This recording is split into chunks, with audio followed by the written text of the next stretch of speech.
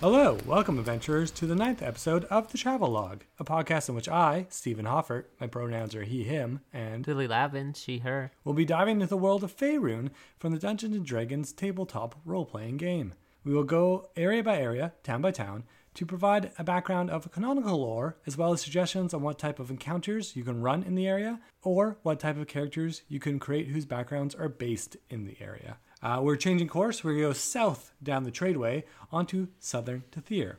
Lily, have you ever been sailing? Not really. Like, I've been on boats before. I've gone on ferries a whole bunch. I'm sure I've been on boats more than twice, but I can only remember maybe 2 times. And was it like a sailboat? We went like camping with a friend from high school, and we like put the inner tube on the back. I guess not a sailboat, maybe one time. Every time I've been on a boat, it was when I was like 6. Right. I've been on canoes. How about you? Yeah, I lived for about a year and a half on a traveling boat, a circus boat, where I was the sail rigger as well as I did like freak show stuff for the circus. Oh yeah, that's right. Yeah. And it moved with sails. Yeah. It had one mast, one main mast with hosted sail with a secondary mast in the back for maneuvering. And yeah, it could only do rivers though. It can't do open waters. Huh, that's kind of interesting. I always thought it was like a engined boat every time you've told me about this. Sailboat makes it considerably more cool. We're a bunch of hippie sailors, so I don't think we could afford the gas if it was all powered by engine. So north of Waldath, before Brost, is the Tejarn Hills. These hills have always been defensively fortified, as it is the typical frontier between Om and Tethyr. The hills are also known as the site of the former halfling realm of Mierterin, and for the South Road. Yeah, okay, another little aside. But the reason there's so many halflings here is that, I forget if it's around Riatavin or around Esmelterin. I think it's Esmelterin. Is actually the only straight-up country of halflings to ever exist. There might be another one. I think Lantan is gnomes, actually, with their whatever. And it didn't hold for very long because the reason halflings don't have countries is because they don't really care about a ruler and stuff. They just want to sit around with their pipeweed, right? And their wine. So they weren't unified enough as a country, is what I understood. Or they didn't like care enough about doing country fortification things. But this area used to have the only large-scale halfling country in it that then got disbanded when the humans and everyone came. That's why there's so many halflings. That's cool. And like, I was just thinking we should add that in there. Why there's so many halflings here is Makes that sense. yeah. And the reason I didn't like that was because like, okay, Skinner was the leader of the Thieves Guild in the sewers in Esmelterin, and he was cool. You know, he had his orange mutton chops and his battle axe and his scars all over his body, and he skinned people alive, which is why he called himself Skinner. But for the most part, like for the first big city y'all were going to, halflings just aren't cool. yeah. Halflings are what you use when you go to like a nice, quaint village. Not when it's just like, oh, the first big city of the campaign. And then it's like everyone is small and all of their names are Bumblebee Bratch, Honey Whistle. And it's like, how am I supposed to make a cool quest around? But it's like, you know, you reach the layer in the Underdark underneath Deramar and Riatavin. You've gone through all the channels and you've finally reached the layer of the Necromancer. He turns and he looks at you and he says, my name's Brandywine Thistlepatch. And it's like, okay. And he's like, and I'm not wearing shoes. And it's like, okay, seriously, what is this? But like, yeah, they're cute and they're quaint, but I do think you could subvert some expectations by having them kind of be like people. If they think halflings, they think hobbits. Kind of subvert expectations with like a ruthless merchant or someone who's a bit more capitalistic. Hated for its ruts, sharp curves, and hills. These hills appear gradually, not abruptly like the ridge, but greatly slow all traffic passing through them. They're considered superb terrain for traps, ambushes, and guerrilla activity. So this is like the perfect kind of natural defense for Alm against Tethyr expanding. Yeah, that makes sense. A little hilled area to put some pit traps and stuff. Yeah, I like the idea if you were to do a like Alm versus Tethyr war in your your campaign to have some sort of big battle happen here and have it be really like guerrilla warfare traps and make it like a really like, instead of this big field of people fighting, make it this real gritty trap filled like dungeon. Yeah, slipping in the mud. Yeah, make it almost like a dungeon. Like, yeah, ambushes, traps, Yeah, like that'd be pretty. that could be really fun. That'd be pretty sweet. Within these hills are the 9 sentinels. Most ancient structures long ago became overgrown piles of rubble here, but 9 surviving towers dot the main Tejarn hill. These long abandoned garrisons were built by the Kalashite imperial troops of the Third Age. 2 are east and southeast of Keshel, 4 lie along the southern road between the eastern hill forts, and 3 are among the hills east, south, and west of Torbold. They were Spartan garrison posts with signal fire, braziers, and mirrors atop each other, each tower being visible from the nearest neighbor to allow signals to travel from the eastern frontier all the way to the now buried city of Xandar. Like many other ruins in the southern lands, they have lost their original names. They are only known by the titles given to them by Omnium Bard, who wrote the song about the ghostly signals from the 9 sentinels. First of all, the 9 sentinels, fantastic title. Second, I love the idea of them having mirror roofs for signaling. That's so cool. That's so much better than just like big bonfires. Yeah, no, that's really cool to like aim it and so it's not seen by the wrong people. Yeah, I love that idea personally. I think that's really cool. And like, yeah, the beacons of Gondor are lit, that all fun stuff. But also I like the idea of like using this if you needed to like get some sort of message across, like kind of hearing about these. Quite cool. Or like you could run a quest line where the 9 sentinels have been taken over and you have to go one by one and liberate them. Ooh, yeah, that could be cool. And so like once you've liberated it, you send the mirror light signal back to the main camp, maybe situated in Brost or something, so that they can come and hold it, fill it full of troops while you go on to the next one. Yeah, and like you need a small team to do it, so they don't light their own braziers. Yeah, exactly. Yeah. Oh, that could be really like fun. You're like a little spy strike force in the night, you know? Yeah. And then the people come in behind you to clean it up and keep hold of it. That'd be a sweet quest line. That'd be a really cool quest line. I want to do that. Also, do you think it's Tejarn or Teyarn? I don't know. Is it? I always wonder with the J's. Because yeah, it was Spanish. Because it'd be like Spanish here almost, you know. Teyarn Hills, yeah. Teyarn is kind of a cool name. I'll say Teyarn now. I like that. Cause also, if it was built by Kalimshan, you know, Teyarn Hills. Teyarn Hills, yeah, I like that. We are coming to the Teyarn Hills. Like it could be, yeah, that's cool. I always wonder. I was so relieved when Jarlaxle was confirmed Jarlaxle and not Yarlaxle. Yarlaxle. I prefer Jarlaxle so much more than Yarlaxle. I'm a Yarlaxle.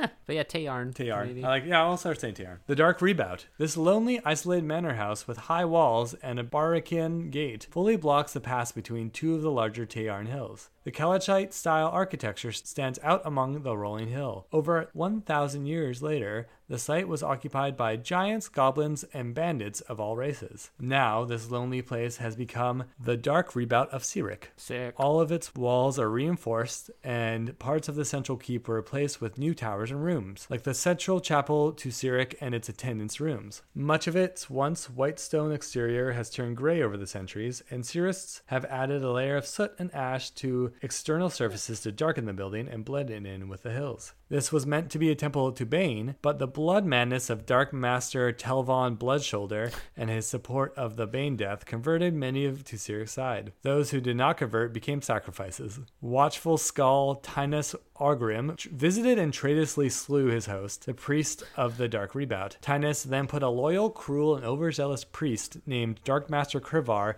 in charge of the Dark Rebout. Under Krivar's leadership, the Dark Rebout's faithful are now military and religiously fit, and they could easily challenge one of the hill forts for control of the hills.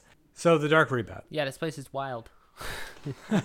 Yeah. When it was Sirik. It was like it's a temple to Sirik. I was like, oh, sick. And then it's like, but before it was a temple of Bane. And it's like, oh, okay. So it's just always been evil. Yeah, exactly. But so Bane death, I think, if I read it correctly, is where they want like to kill pretty much the like suicide through all the followers. In order to honor Bane, and the people were like, nah, converted to Sirik. Nah, we like Sirik now. All my homies like Sirik. But one of my favorite things about D&D is Dark Master Telvon Bloodshoulder. Yeah. Did he just go, this is my name, I might as well embrace it and become a temple, might as well become, you know, a high priest of Sirik? My name's Bloodshoulder. I was kind of born into this. No, I feel like they picked it all. Who's the other one? Watchful Skull. I guess that's a title, actually. But yeah. So that's the thing is I don't know about Cyric. Yeah. But you know the Lathanderites? They do? They do. This is why they're all named like Baron Sun Morning Fire. At a certain stage in the religion, they're given the opportunity to change their name. That's great. Which is why their names are all thematically appropriate. Not Yeah. They weren't born with a name and went, my name would fit the church, I'm gonna convert. No, they changed their name. So I'm wondering if this guy changed his name. Bloodshoulder, maybe his name before was like Telvon Goodberry, and he was like, I am not inspiring fear. I love to Bloodshoulder. It's the level of name that like a mall goth would pick. Yeah. Or like a really ridiculous like Viking stereotype, you know? Yeah. And it's just like, oh, that's so funny. What made him pick Bloodshoulder? Was he just like bleeding on the day that his name change ceremony happened? He got a little cut on his shoulder, and he's like, there's blood on my shoulder. Blood shoulder.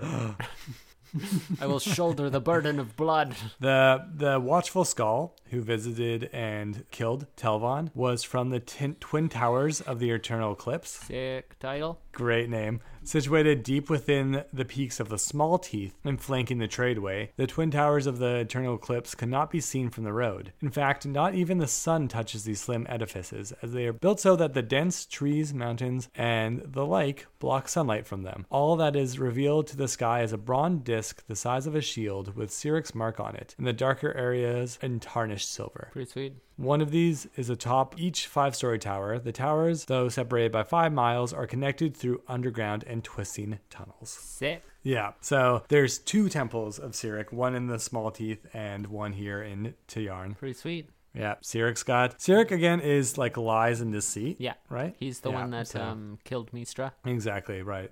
And then he tried to become the god of magic and just utterly failed. Right. He caused the spell plague. He caused the spell plague. Okay, yeah, that is Cyric. So yeah, because he was like, I'm gonna kill Mistra, and then of course shit just hit the fan. Right. So everyone started, like, all the gods then started hating Cyric.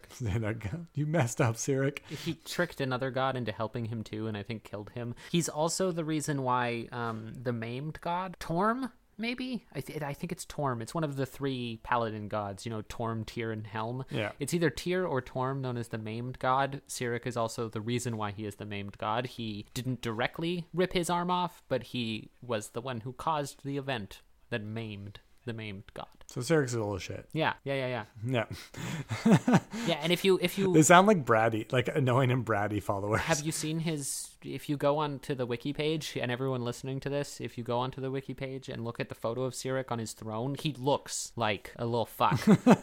I love his picture. He's great. Just look like the most fucking love Cyric. Most annoying. Yeah. I mean, he's like evil Loki. Yeah, he's like evil Loki. Loki's supposed to be like Loki with no saving aspects. Yeah. Finally in the hills are the Skull Nasher Giants. Due to Om's council's refusal to reinforce the Torbold Hill Fort, hill giants have been a threat in the central Tiyarn Hills for over a dozen years. Each time the soldiers of the fort defeat the giants, the tribe retreats into the well-hidden tunnels or goes farther west in the foothills near Brost or the Small Teeth. There they raise more children or draft other hill giants into the Skull Nasher tribe, which has lately absorbed 2 other giant tribes that once stalked the Small Teeth. Chief Feduk of the Skull Dashers is a major ally of the Ogre Magi of the Thalassian Empire under the Small Teeth. His primary job is to harass and distract the hill forts so the humans ignore the greater threats building in the mountains. He and his giants have grown tired of this game, however, and they itch to get into a massive fight, which the Ogre Magi promise is imminent. So, ogres and giants. Yeah, ogres and giants messing things up. I like this Om's council refusal to deal with it. I think maybe Om is playing a game where they're like, well, hill giants are the best defense against the Tetherian army we can hope for. Yeah, let's just let them carry on. They're near Brost. Who gives a shit? Yeah, exactly. Let them mess up Brost and then they don't mess up us, and that's fine. Like, I really like Feduk Skullnasher. You know hill giant name. Yeah. You know he didn't change his name to Skullnasher like the Cyric guy. You know he was born to that name and went, I will live up to this great title. I will nash the skulls. I love this idea of his primary job, just harass and distract. That's great. Well, yeah, these Ogre Magi are doing some cool stuff. We'll talk about it after Brost. Maybe is it because we got to get to Brost. Ogre Wars? Yeah. Bros is along the map, not past the Forest of Tithir, but just off of it, kind of right in the middle. It's like north of the Forest of Tithir. Exactly. Bros is a small way station and trading post on the northern edge of the Forest of Tithir. It is also connected by a well-traveled trail to the Tithir Road just to the north. So it is actually like just off the Tithir Road. You'd actually have to take a second to get off it. While most older natives enjoy the idyllic peace and their alliance to the elves of Weldath, the young are leaving Bros in droves and heading to the south to the cities. Outsiders see Bros as pleasant and friendly. So, yeah, it's a small town that's kind of losing its younger population because no one really wants to be there. Understandable. Yup, classic. Yeah. I want to be gay. All of you aren't cool with me being gay, so I'm going to move to the big city. That's the tale as old as time. Yeah, that's the it. That's Brost. Let's move on. Yeah.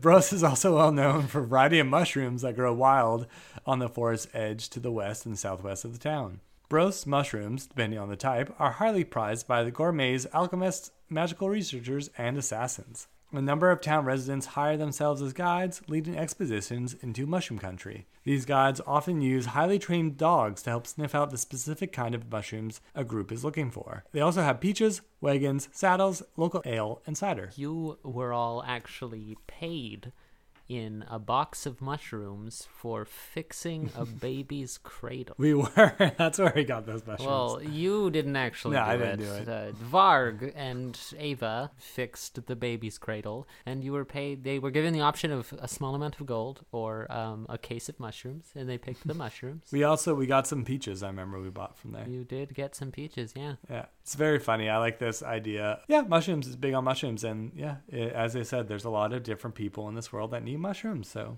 Sleepy good little place to be. Sleepy little farm horse town. Yeah. Druids, rangers, scouts, wheelwrights, and brewers all share equal status here in Brost. But the largest buildings are the temples to Mieliki and Sylvanus, Oakfather. Oakfather's Glen was once a living oak, but it was petrified centuries ago. After the tree was carved and shaped into this temple and safehold for the faithful of Sylvanus. Its stone leaves and boughs still provide shade to the surrounding park and glade in the city center. The Archdruid Archnold Northshield is a ranking priest of the Glen and is attended by 4 other druids and a score of lesser attendants. So, sounds cool, this like petrified oak that they've made into a temple. Yeah, and it's massive. Massive, yeah, exactly. Like I can imagine the whole temple being carved out in the bottom. Yeah, Varg walked past it when y'all were in Brost. Oh yeah, yeah, it sounds really cool. Mikiel, I don't know.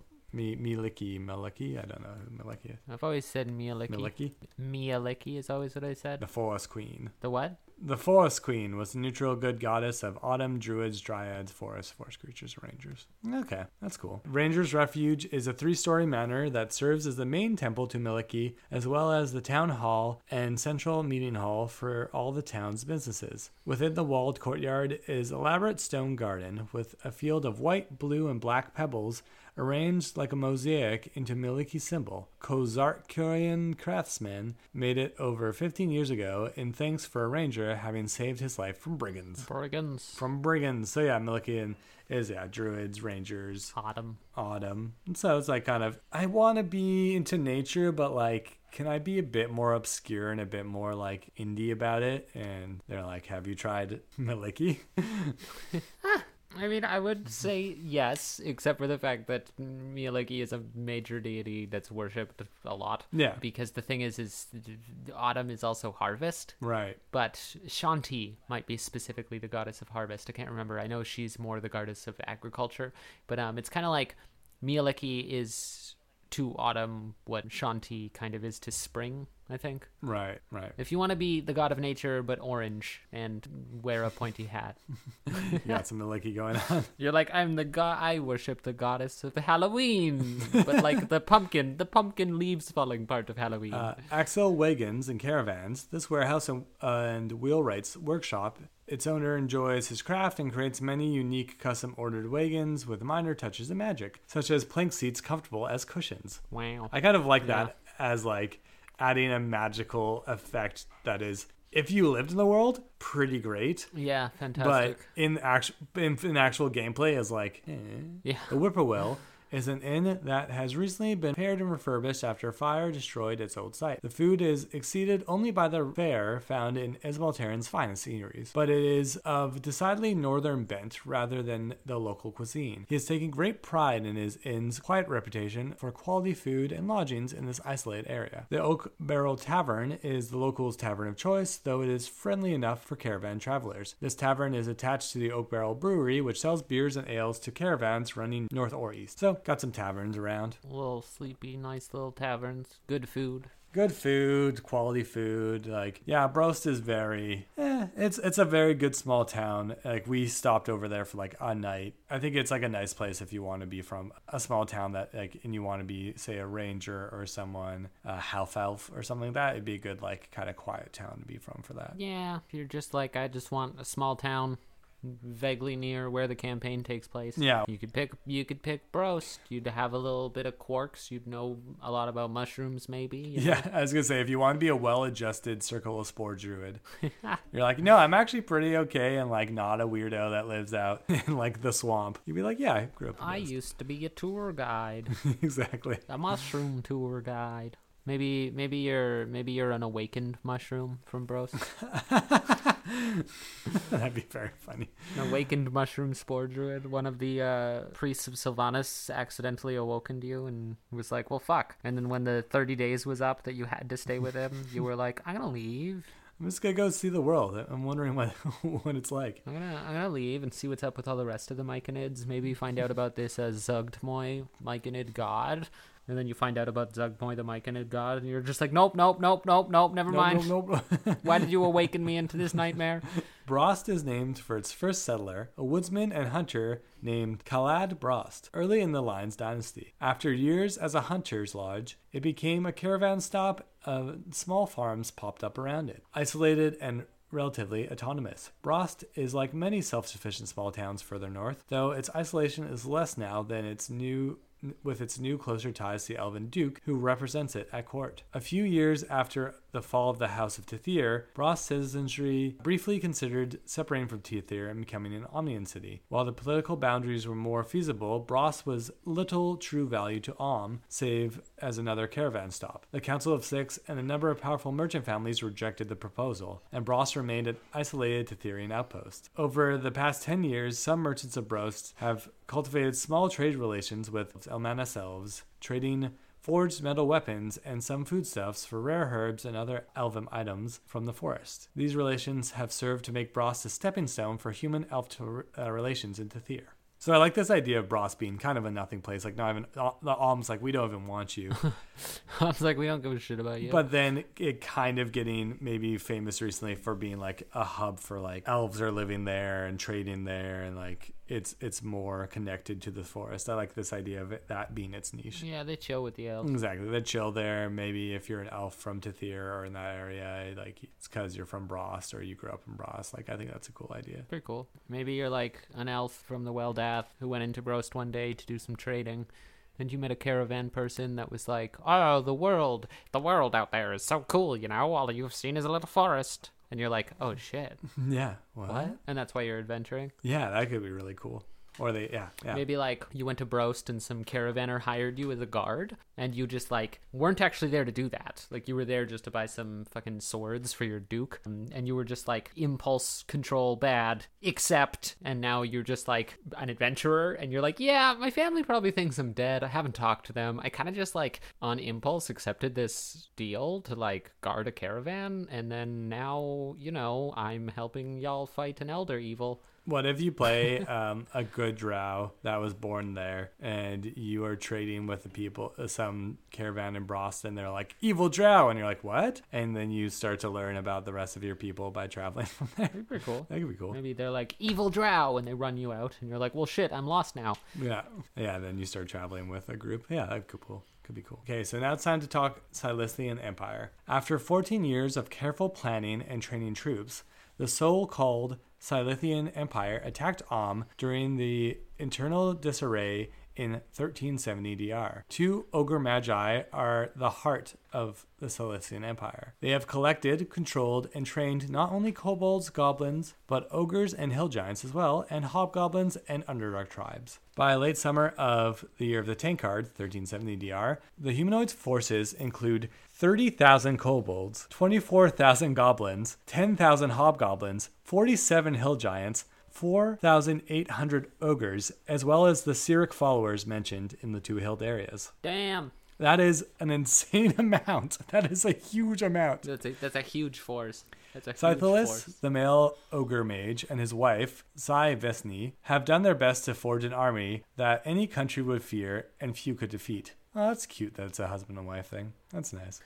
They waited for Om's armies to march away from the Small Teeth and have the country distracted by looming war with Tethir. The forces attacked and held Esmalterin, with attention drawn away from their real target, Murann, and its ships filled with gold. Okay, so I'll take time to say that if you look at the map of the region in 2E, and wonder why we didn't cover trade meat on the road to Tethir, it's because trade meat doesn't exist anymore. It's completely destroyed by these forces. So yeah, this is crazy. They made this huge army. They waited until Reativin leaving and Trailstone leaving caused this like war to bubble up and them to like start amassing forces on each other's borders because they were mad about this succession and then attacked. Yeah, super cool. Much smarter than you expect from hill giants and ogres, seeing as those are both giant creatures that are considered stupid. Yeah, these magi seem to be like a different class of ogre. Yeah. I like the idea too of like ogre or like orc mages. I've always loved that. Although I will say that just judging by the map, yeah. I'm no war tactician, but Esmalterin is considerably far away from Murann. Yeah, no, but that's why they did it, was they took Esmalterin with one force so that would send all of its forces there and then went to Murann. Right. That makes sense. And their territories in the Small Teeth between all the rest of and Murann, so they were already cutting them off. Right. Like they just sent a small dispatch to Esmalterin. Yeah, a small dispatch of, let's say, 5,000 hobgoblins, 12,000 goblins. Just a small one. It's a huge amount. Yeah, it's huge. And they're like disjointed races. It's really cool. Yeah. So in the end, was this successful? Well, in 4E, there's mention of, in the south of lies the monster kingdom of Muradin, comprising the city of Murann, the Small Teeth, and portion of northern Weldath and the eastern Dragonheads Peninsula. This realm isolates the independent duchy of Valen from the rest of Faerun and exacts tolls on all traffic along the tradeway. Marauders from Murann roam all nearby lands. Slavery is common here. The monstrous conquerors of the city enslaved thousands of Omnians back in 1370s, and many of the descendants of those unfortunate still serve ogres, orcs, and bandits of the area. A human in Muradin can easily fight his way out of slavery if he's willing to show the orcs and ogres he's as mean, nasty, and tough as they are. Orcs and ogre chieftains, as well as black-hearted human bandit lords, maintained scattered strongholds and keeps here. Although they are theoretically subjected to the dictates of the kingdom's leaders, the Great Mur, infighting feuds are common. No, yeah, the Monster Kingdom? Yeah, the Monster Kingdom. Yeah, it's cool. It's rare that you, we say it's rare, but then there's the fucking Yuan-Ti city. Yeah, and like I'm a believer of orcs are kind of given a bad rap and they're not as like uncivilized as we talk about. So I like this idea of like it is a functioning country. It has slavery. Yeah, they might be a bit more violent, but like they have towns, they have strongholds. Like this is a place of culture of that has, I guess, infrastructure and runs, but it's run by ogres and orcs. Not too. I mean, if we go off just this lore though, yeah, and I know this can be said about everyone, including humans, seeing as a lot of the lore of this game is humans came in and built a settlement on top of an old dwarven or elvish settlement. But yeah, I mean, while everything you did say is true, just reading this, I mean, they're living in the infrastructure they stole from people they murdered and enslaved. So like, it's not like they built their own city here. Yeah. So it's.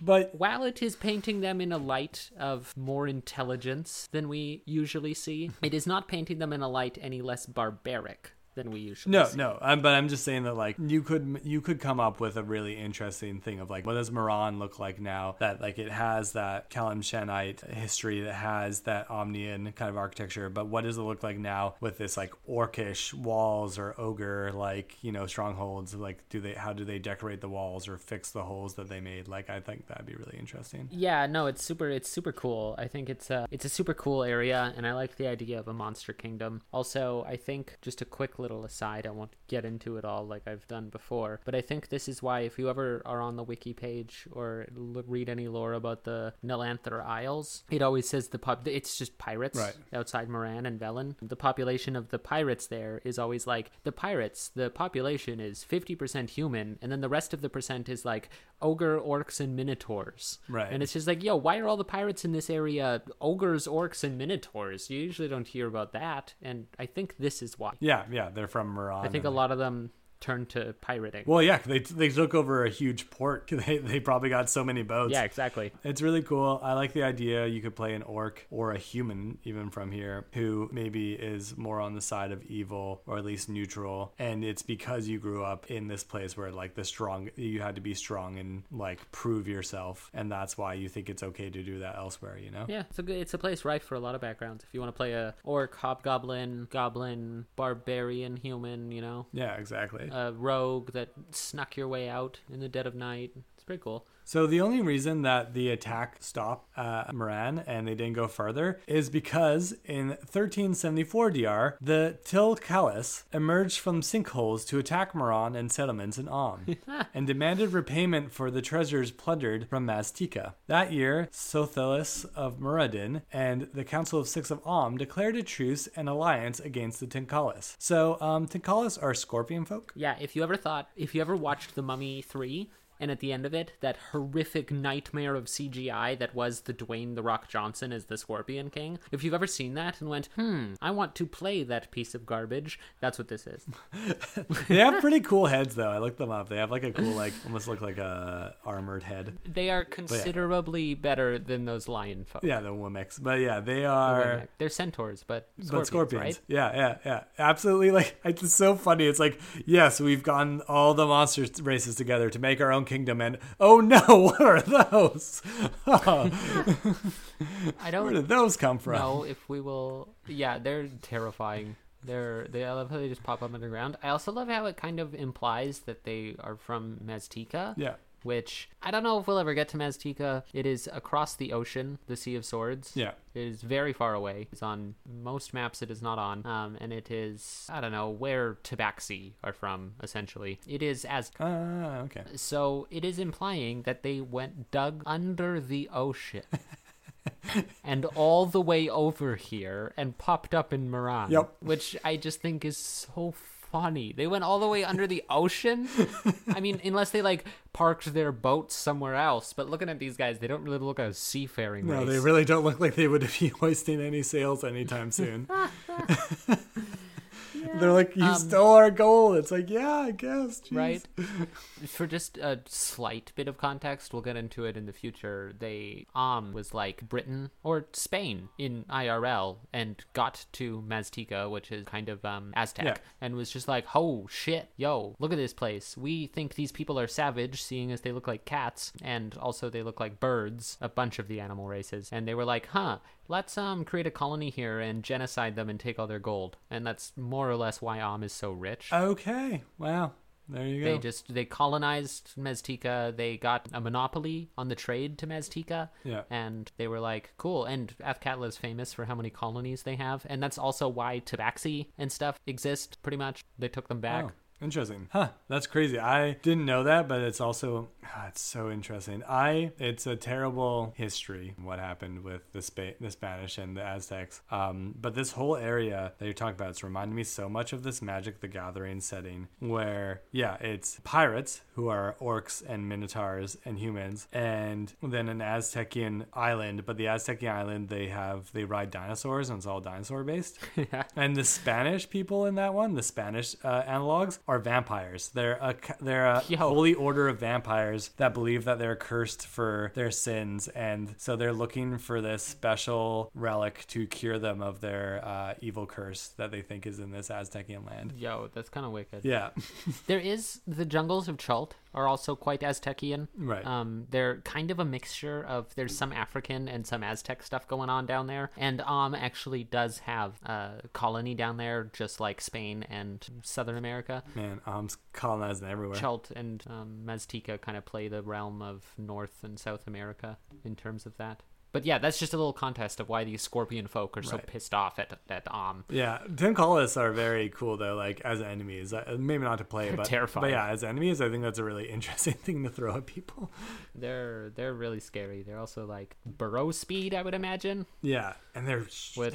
Things with burrow speeds are average height is 6 feet, yeah, and average length is 14 feet. 14 feet, that's so Yeah, long. these things are 14 feet long. Also, this is Homelands. Farron, Mazteca, Underdark, Carnivore, Activity Cycle, Any. This is from 5e I'm reading here. So they must be, and there's a 5e photo. I wonder what book they're in. Yeah, I don't think I've seen them. Yeah, I remember reading they go the Underdark. I think that's how they got to is they went through the Underdark. Yeah, that makes sense. I just didn't think the Underdark went under the ocean. They found a way. Oh, they're in is this not an L? Oh, it isn't. They have a language, their own language. They're in Volo's Guide to Monsters. That makes sense. Oh, okay. These things are terrifying. Yeah, they're terrifying. Okay, that's a good place to end it. Yeah. If you want to play Dwayne The Rock Johnson or fight in the one movie, The Scorpion. The Scorpion King. But real quick before we end, what any ideas of like a character you run here, or we haven't really talked too much about what kind of like thing we would have happen here. I love this Monster Kingdom. It's still, it never fell apart as far as 5e is concerned, so it still could be there. Yeah, Murann's still a thing. If we do a quick... Yeah, the thing about this place is that Brost is boring. Like, it's just... It's boring. Okay, so... Yeah, that'd be cool. I think it'd be really cool to send people to... Like, I think this would be a really cool stop in a campaign, Murann. Just like, a stopover city where everything's like, whoa, what the fuck? We have to hang out with a bunch of ogres and stuff. I think that's really cool. Otherwise, Brost is boring. Yeah. Brost is just a little stopover town where your party gets to stock up on food and water. Maybe have a bed to rest in for the night. If you've got one character that loves creature comforts, they can be very happy about that. I think a good character, if you want just, the plain city I'm from background, like a lot of people want, Brost is the perfect, unassuming place to make your average adventurer where your backstory is, and there's nothing against this. We had Zephany, great character, just was like, point me to a sleepy city on the map and I'm from there. And if you want that, Brost is perfect. If you want to be from a sleepy city on the map that can still provide some character quirks like mushrooms, right. I think any monster race would be perfect from this area. Whether you are bored of living in a city of monsters and you're a hobgoblin, or you're upset that you're not conquering anymore. Mm-hmm. So you want power, so you've left, or you don't like your history and you're like, I feel bad, I'm gonna leave. Or maybe your family was killed by the Tlincollis, right, and you had to run away. You didn't want to be a slave to scorpion folk, or you're a pirate from Murann. Right, yeah, great one. If you want to be some sort of paladin or cleric of Cyric, great place to be from. Oh, yeah. Or, if you want to be the character I've been wanting to make for so long, a paladin of an evil god like Cyric or Bane or Asmodeus, you could be a paladin of Cyric, and you tell everyone, Cyric's the god of treachery. You're a paladin, you tell everyone, I'm a paladin of Lathander, or I'm a paladin of Hell. I'm a paladin of Shanti. Yeah, cool. Harvest? Sure, I'm all about that. And then the second they turn around, you're like, murder civilian, murder civilian, murder civilian. What? No. I'm the paladin of Lathander. I would never murder civilians. You guys missed the vampire. We have to go catch the vampire. When you do a smite, it's just like fabulous dark skull energy and purple, and everyone's like, "Hey, what was that about?" You're like, what? What? Oh no, that was you don't understand. Is instead of killing people with the holy light, I am siphoning energy from the darkness and using that, so that it all gets used up, and all that will be left is Lathander's light. You don't see when I hit the person.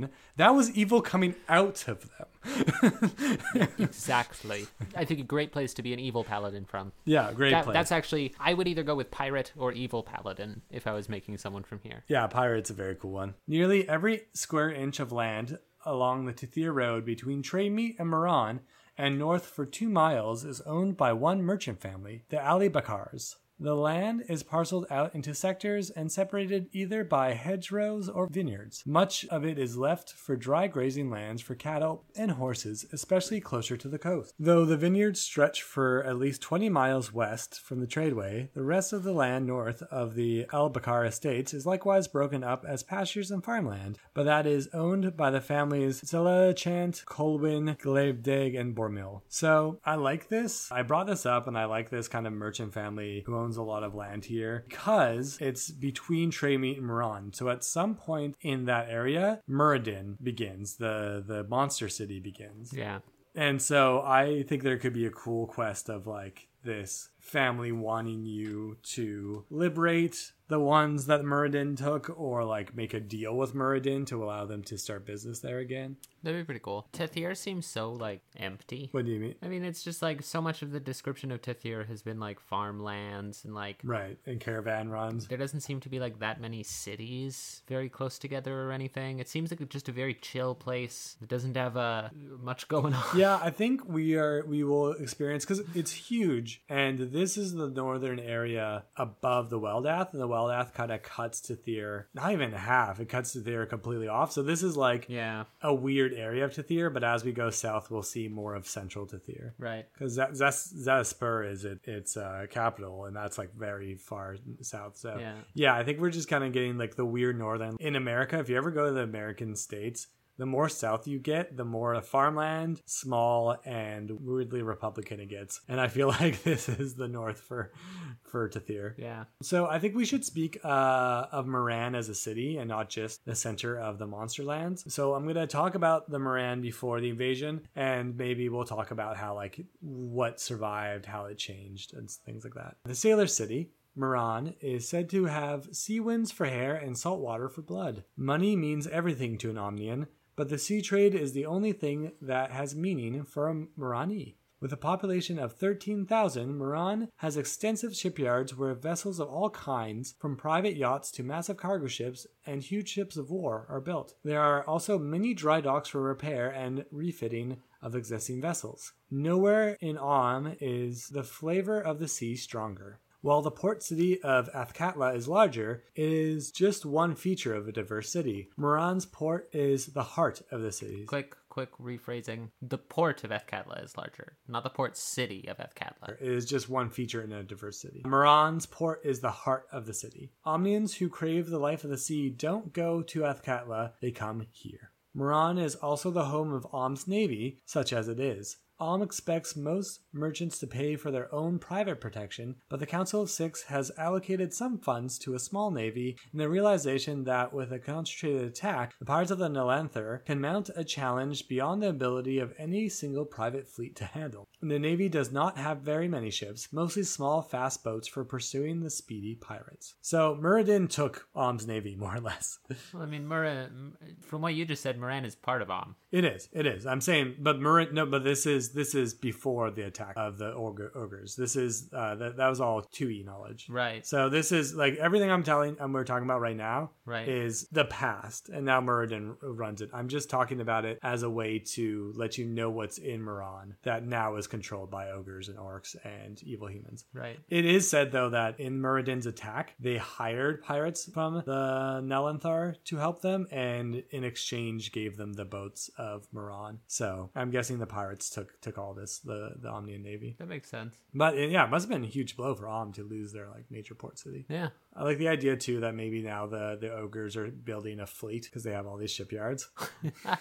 True. Make some use of it. Yeah. I want to see what an ogre boat looks like. Yeah, exactly. What's an ogre boat? There's something called sea ogre orcs that we're going to talk about soon. That's cool. Murann is home to Om's largest alchemist guild. Muranni brag it is equal to any in Cormyr, Thea, or even Backwater Deep. With around 100 members, the guild is sanctioned by the Council of Six. All of its members are known to them. All Alchemist Guild's potions are twice the normal cost because of the rarity of local wizards. Understandably, the most frequently ordered potions is the potions for treasure finding. The guild shop buys and sells components at basic prices, but has little interest in buying most potions. So I like the idea of now the ogres owning this huge repository of alchemists and alchemist knowledge. Yeah, I mean, I think I was running this. The alchemists fled and died, and now they've got this huge repository of alchemy knowledge and equipment and everything. Yeah. And the ogres and monsters are just like trying to figure it out.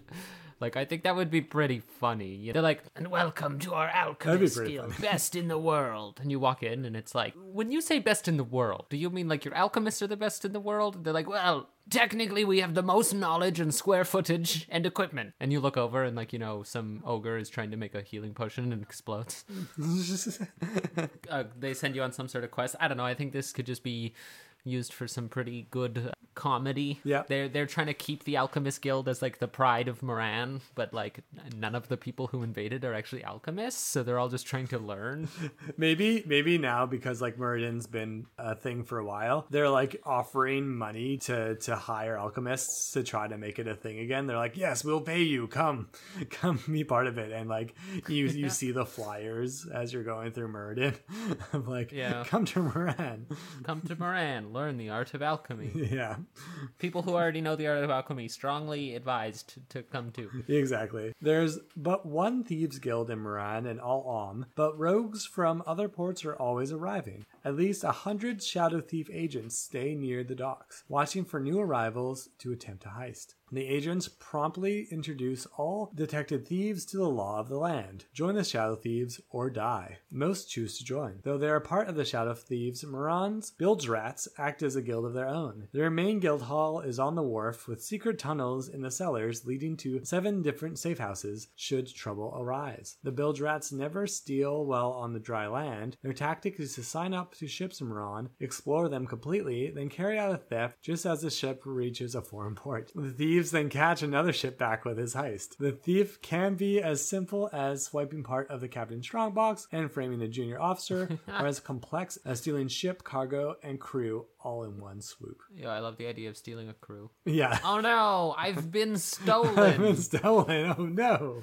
you tricky thief. I'm a deckhand. I've been stolen. Whatever will I do? How do you steal a crew? They can just crew the ship somewhere else. I know, right?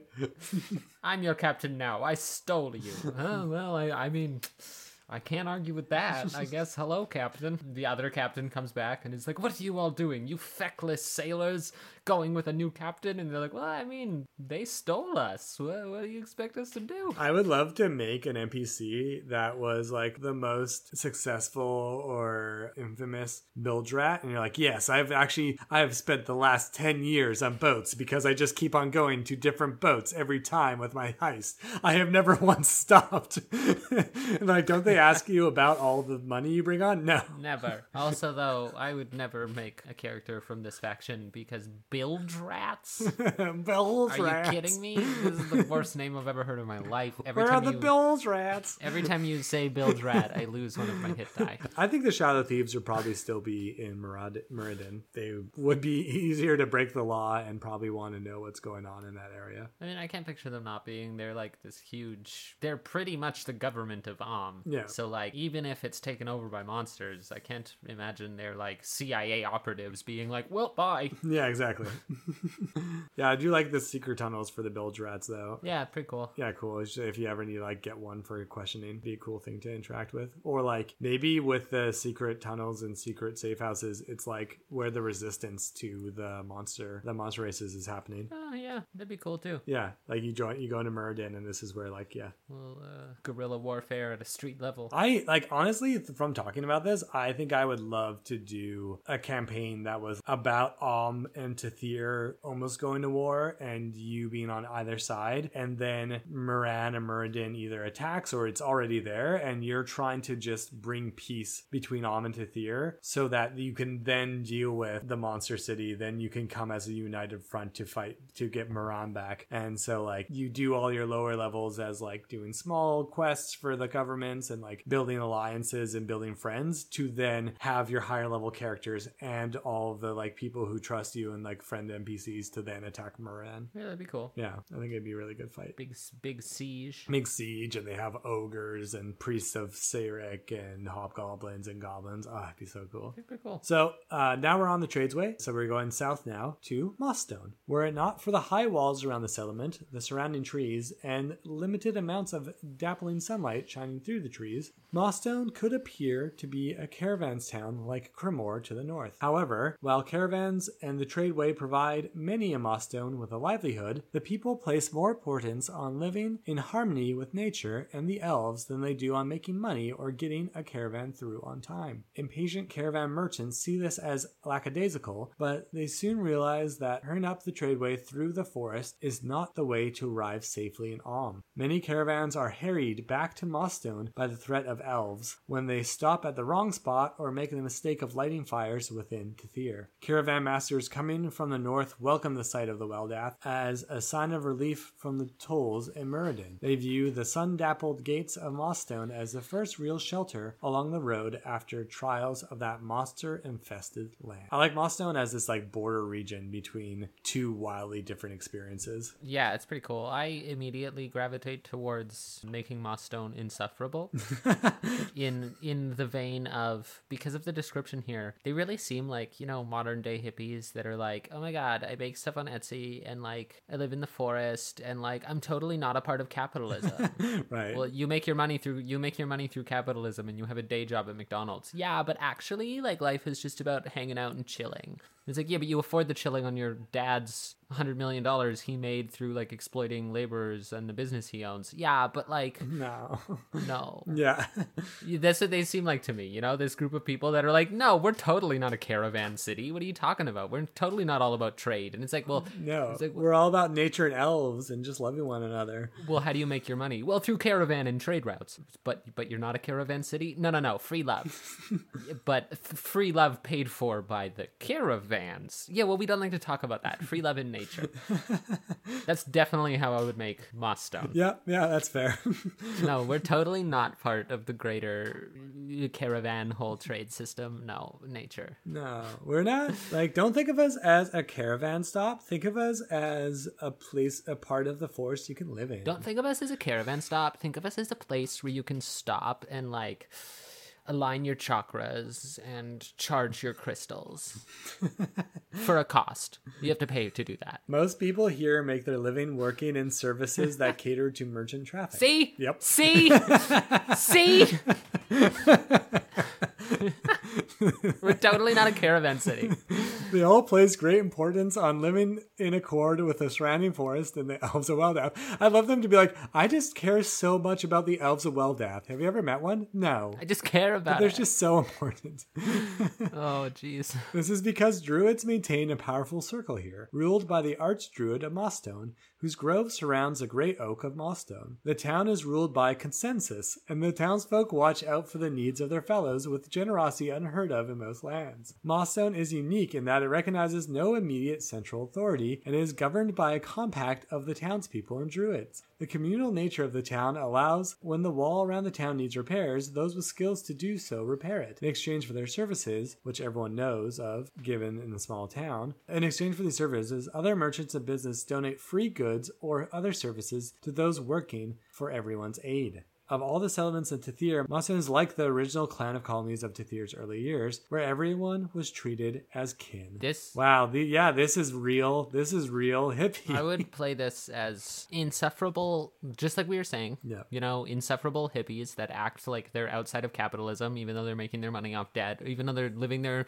free love lifestyle off dad's piggy bank. But as a cult. Right, yeah. Like, just make them like super culty. And this archdruid of Mossstone is just a cult leader. Yeah. And like maybe other druids don't like this archdruid because they're like, yeah, he's technically a druid, but have you met that guy? It's like he says free love and community, and he says he loves the forest, and he says no, industrialization because he's a druid. But he pays for everything off the back of caravans. He still runs a caravan city.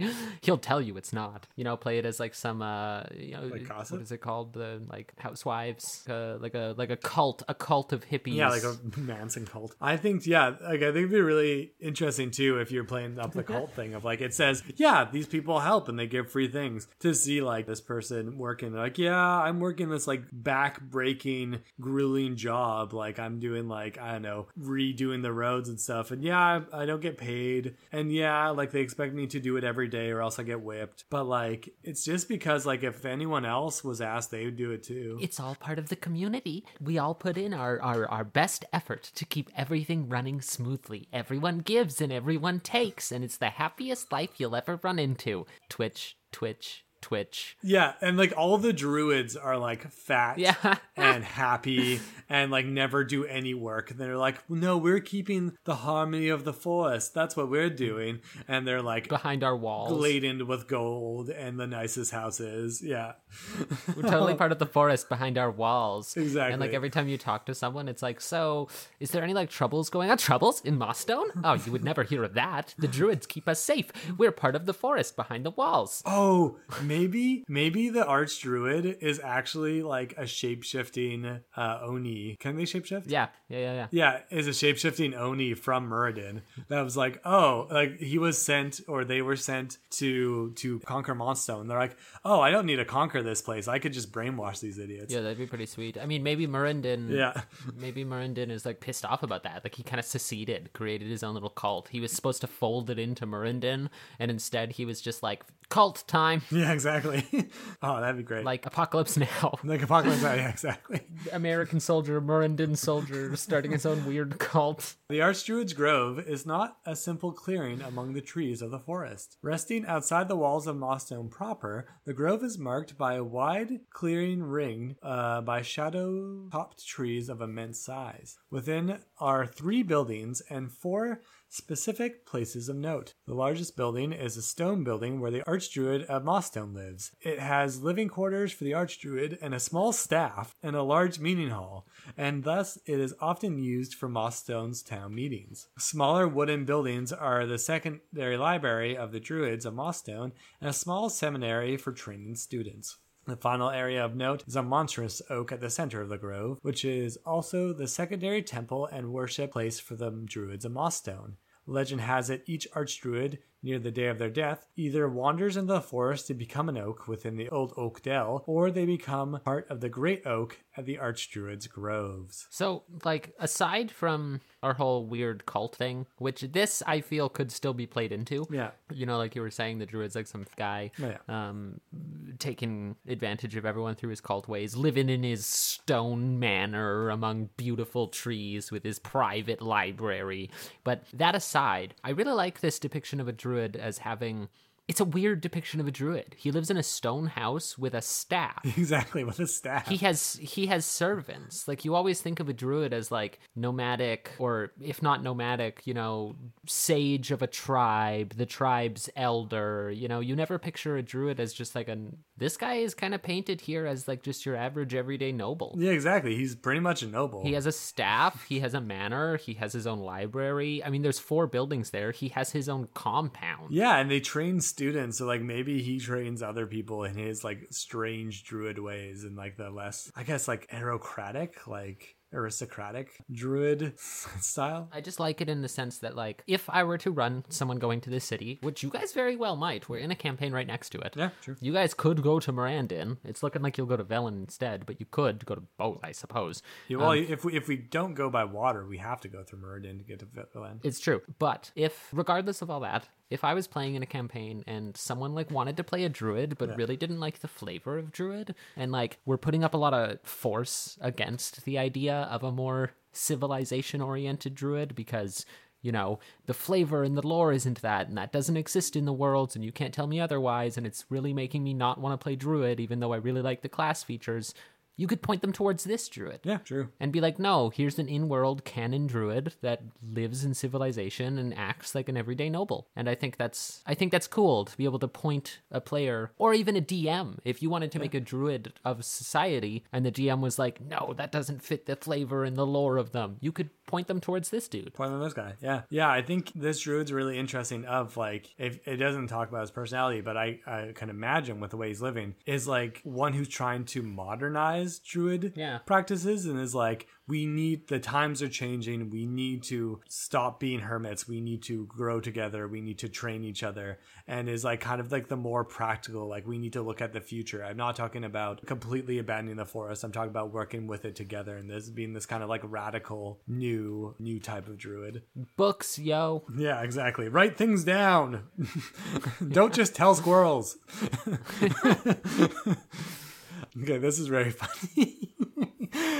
There's a few inns and smithies here, but as to be expected, but there's one thing I had to share. The Dryad's Dream is the sole fest hall in Moonstone, and it is still considered to be one of the most relaxed inns by the locals. The warm, well-kept, and seamless decor of wood shaped into stools, chairs, and tables and booths is inviting to all. The 3 living trees, which grow to form both the ceiling and first floor and the bar on the main floor, allegedly have dryads sleeping within them. The owner's 9 daughters all dress as dryads while working. So, first off, there's dryads just hanging out in this fest hall. Second, it's a family business? Yeah, okay, like, what? I went to that too. It's just this guy was just like, what kind of...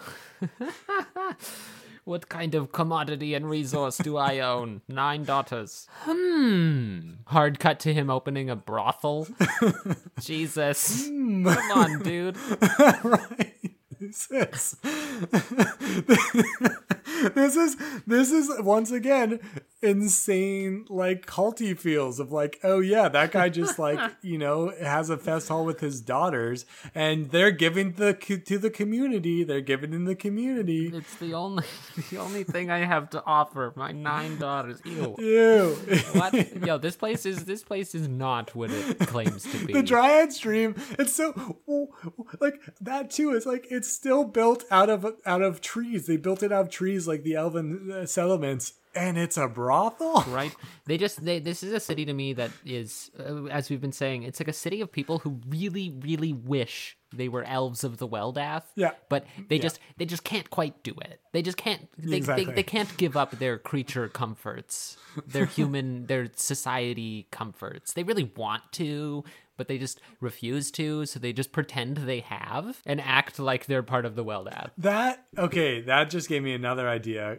We talked way back in Termish of like a tourist stop. What if this is like the tourist just stop that you go to see the Weldath if you're like from the and it's like they have like elven plushies and they have like get your own elf ears and like here you get the real Weldath experience. Exactly. And for a fraction of the cost. And when we mean fraction of the cost, we mean it's thousands of gold, but you won't die. And they say, actually, in something I didn't add, that there's a lot of people here who make their living off of with servicing the caravans, is that they're guides through the forest. They're guides and like rangers. That makes sense. And so like they're the guides that are like, give me 100 gold and I'll take you and your noble children out there and you'll sleep in a real elven tree fort or something. Oh, look, a goblin attack. How exciting for you all. Real Weldath stuff. And then they secretly are slipping. They have another guy like paying it. And like, after the attack, when everyone's asleep, you've got the ranger and like the 3 goblins sitting around the fire. And the ranger's like, that was real good acting out there, Bob. You really sold the goblin attack feel to those guys. And Bob's like, yeah, I'm just really getting into character lately. That your finishing move with the axe, I'm just really leaning into the idea that it kills me. He points it to the distance. Look there. It's one of the rare centaurs of the Weldath, and it's a dude who has like pieces sewn together. Two guys in a horse costume. Yeah, exactly. Why don't I get to be the guy who stands up? Yeah, after the people leave, it's just like, when are you going to shove your face in my ass, Bill? Also very good.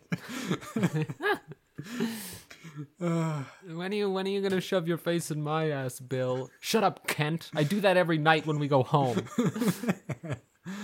I love this place. Yeah, the dryad stream, the actual dryads living in the forest or living in the trees. It's like they've cast prestidigitation to make like, I don't know, a dryad sound every so often. What a ridiculous place. This is ridiculous. At least it's just not, it's like, it's a weird caravan stop. I like that.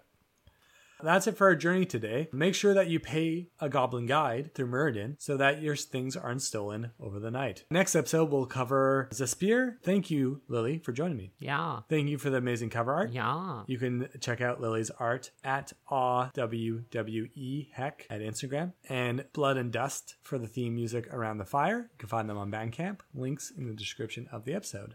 Remember to rate, review, and subscribe at Apple Podcasts, Spotify, or wherever you listen to podcasts. And have a great long rest. Bye.